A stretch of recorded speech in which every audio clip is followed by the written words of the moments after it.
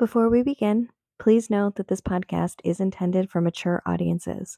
I am not a doctor or a therapist, and nothing I say should take the place of a relationship with a qualified medical or mental health professional. Take care.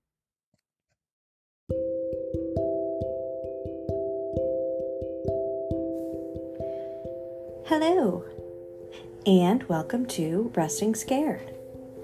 This is the podcast where I talk about health challenges and health anxiety and mental health.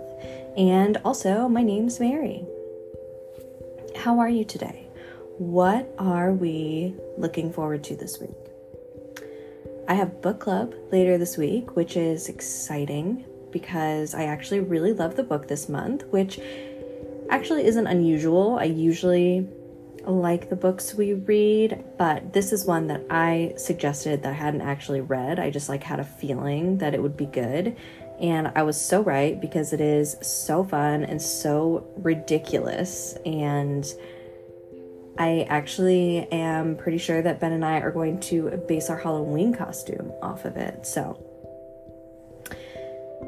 the book is called Angelica Frankenstein Makes Her Match by Sally Thorne, and it's about Victor Frankenstein's sister. So Victor Frankenstein, the scientist who created the monster in the classic book novel by Mary Shelley. And Angelica is very unlucky and dissatisfied in love and decides that she's going to make her perfect man out of the body parts from other dead men and bring him to life, as they do. And as you can imagine, chaos ensues. But no more spoilers if you want to read that book. That wasn't really a spoiler. That's the plot. But yeah, that's what I'm looking forward to. And that's Book Corner. Let's move on.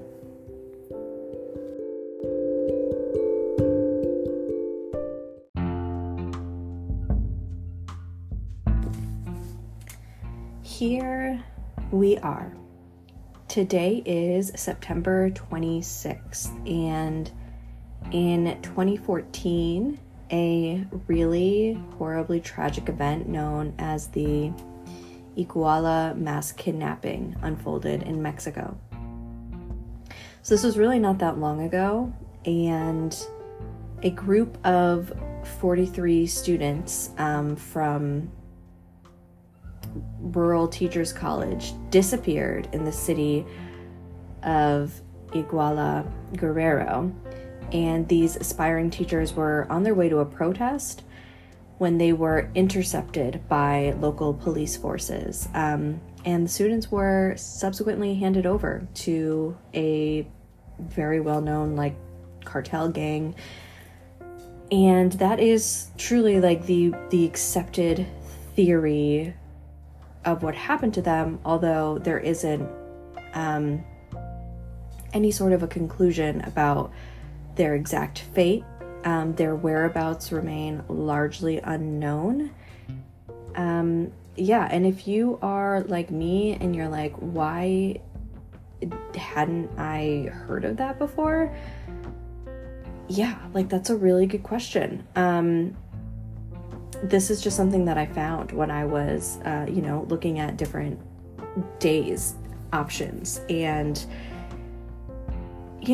apparently many journalists who have either reported on this or tried to report on it have been killed. So it seems like a massive cover-up. So, I'm going to recommend some further reading / listening in the show notes. But I just thought I would, this is definitely not a true crime podcast, but that really stood out to me because I'd never heard of it before. And that event is known as the Iguala mass kidnapping. So I'm going to link some more information in case you are interested, if you want to learn for your own, about a really scary tragedy.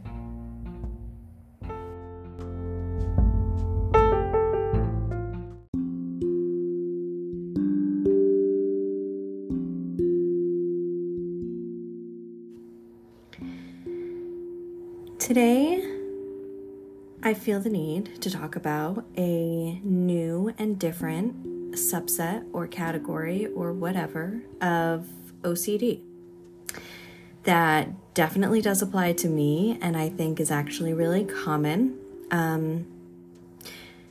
I've heard it said many times that OCD comes after what you love and cherish the most. And so for me, who has a ton of health anxiety anyway and worries a lot about health, and I have rituals around my health. I have some superstitions, some just really like compulsive behavior. That is a big OCD trigger for me. In general, I think that that's probably my biggest OCD struggle, or one of them. But it's definitely not the only one. So, do you know about relationship OCD or ROCD? So with relationship OCD, I'm sure you can guess health OCD is about your health. Relationship OCD is about your relationships. You got it. You're smart. Goodbye. Just kidding. So with relationship OCD, your mental compulsions or fears have to do with a person that you're in relationship with. And this can definitely apply to all sorts of relationships, I feel, although I generally see it talked about, primarily in romantic partnerships. Okay, so you are in a relationship and you are head over heels in love, but suddenly you start to doubt everything. Is this person really the one? Do they truly love me? Is there someone better out there? And that, my friends, is the hallmark of relationship OCD. And don't get me wrong, having doubts in a relationship is normal to some degree, I think. We all have them from time to time, but our OCD does take it to a whole new level, and you find yourself endlessly analyzing every aspect of your relationship, or comparing your relationship to everyone else's. And this can definitely also combine with other triggers, we can have compounding OCD triggers. So for example, for me, my relationship OCD shows up less in the whole, does this person really love me? Is there someone better? That's not really where my head goes, but one of my biggest issues is that I have so many doubts about my own personality, my own feelings, and my own reality. And that has definitely, personality obsession has definitely been a thing for me many times. And maybe it just is one. Maybe that's just one of my top things. But yeah, I find myself wondering if I really feel the way I feel, or is it just what? I don't even know what the other half of that thought is. But do I really feel the way I feel? I find myself checking in with every little emotion, to the point where, of course, the biggest emotion happening for me is just, anxiety, stress, cortisol shooting through my body. So one of my biggest issues is questioning myself and always trying to catch myself in something. I don't know if this really is even making sense, but it's I am constantly monitoring my feelings and my words for confirmation that I am in fact a bad person, or a deceitful person, or a manipulative person, or an unfeeling person, or something like that. And so with this, something that can pop up with OCD in relationships is this idea of oversharing, maybe to the point of confessing. So I'll tend to tell my partner almost every thought that enters my head, it seems, intrusive thoughts or otherwise, but especially if it paints me in like a less than great light. Like I feel the need to share everything negative, because if I don't, I feel like I am tricking my partner into being with me. And I'll spend half a day like stressed about this, like really worried. Am I lying about something? Am I tricking somebody into something?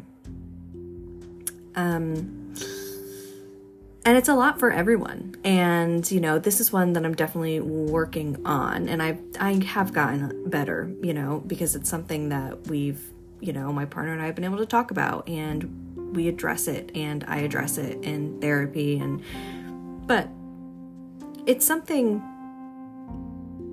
that kind of like compulsive sharing is literally the same thing as Googling a symptom, because what it is really at the end of the day is assurance seeking. It's about not being able to handle uncertainty. And it might be a lot more sneaky than like the very obvious thing of going to Dr. Google, but in reality, it is the same thing at the end of the day. It is me searching for someone to reassure me that I'm not evil. And this might really come as a shock to you, but it's like actually not super chill and fun for the other person in the relationship with you. I know. Shocking.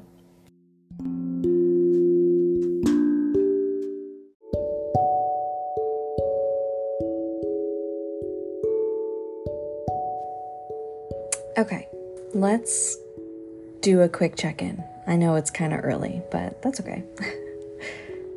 How are you? How are you feeling right now? Like in your body? Try to relax. Try some square breathing. Do you know what that is? When you like inhale for 4 and then hold for 4 and then exhale for 4 and then hold for 4 again. Maybe let's try it once. Is that weird? Do I care? Let's try it once, and then you can do it more on your own if you feel like it. Also, it doesn't escape me that this might be like its own little encouraging of OCD thing, me having you check in, me forcing myself to check in. Why do I have to overthink, literally? But, it's a point. It's a point is all I'm saying. Now do I have to rethink this whole thing? No. It's fine. It's good. Let's just breathe. Okay, ready? Inhale. 2, 3, 4. Hold. 3, 4. Exhale. Hold. Wow. I don't give enough credit to the people in like the meditation apps, because that is hard to do and direct at the same time. But good job. Great.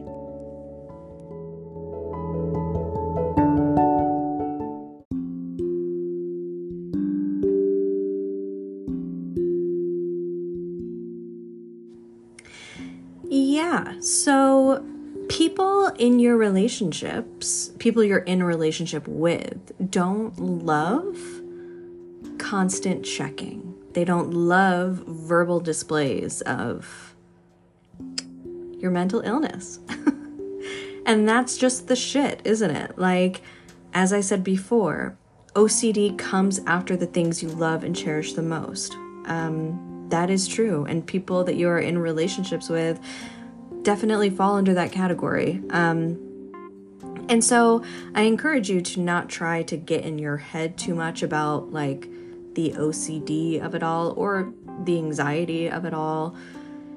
It's important to recognize it, of course, so you can address it and not have it kind of rule your life. But you also need to find a way to trust that people you love, people in your life, know you and are going to recognize that this really is an anxiety thing for you. But also, you can overcome this need. too. You can. You can overcome this need to check your relationships, to check your feelings. You can resist the urge to overshare with your partner. OCD is the disorder of doubt and uncertainty. But try to remind yourself that your partner, your friends, are all in relationship with you for a reason. And it is generally safe to say that that reason is because they like you, because they want to be in relationship with you. And also, really, no one is under the impression that you are flawless. No one thinks you're perfect. I know, that hurts, doesn't it? It low-key hurt me to say it first to myself and then out loud to you. It hurts, but it's also kind of a relief, honestly. No one thinks you're perfect. No one thinks you're perfect. Great. You don't have to be. You don't have to try to be something no one thinks you are to begin with.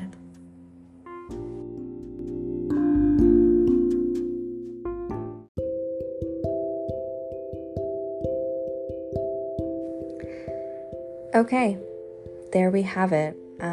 I guess this is a really short and sweet episode today, but I just kind of wanted to talk about relationship OCD, and really it all, it's all OCD at the end of the day. It's all anxiety, really, at the end of the day. But it is a specific, it's a specific thing, and it's, I think, helpful to recognize how it might show up for you. So if you've been kind of having these thoughts or having these fears, and you have OCD and you know this, or you have anxiety, just know that this is a thing, And I hope your relationships are healthy and thriving and are not full of paranoia and anxiety this week. And, if they are, that's okay. These things have a way of working themselves out. I really do believe that. Thank you so much for being here today, for tuning in again. I hope this was helpful. And I love you so much. Look for the man, I almost choked on my own little catchphrase. I'm not re-recording that. Look for the lightness this week, y'all. Let's all try to look for the lightness. All right. Thank you. Goodbye.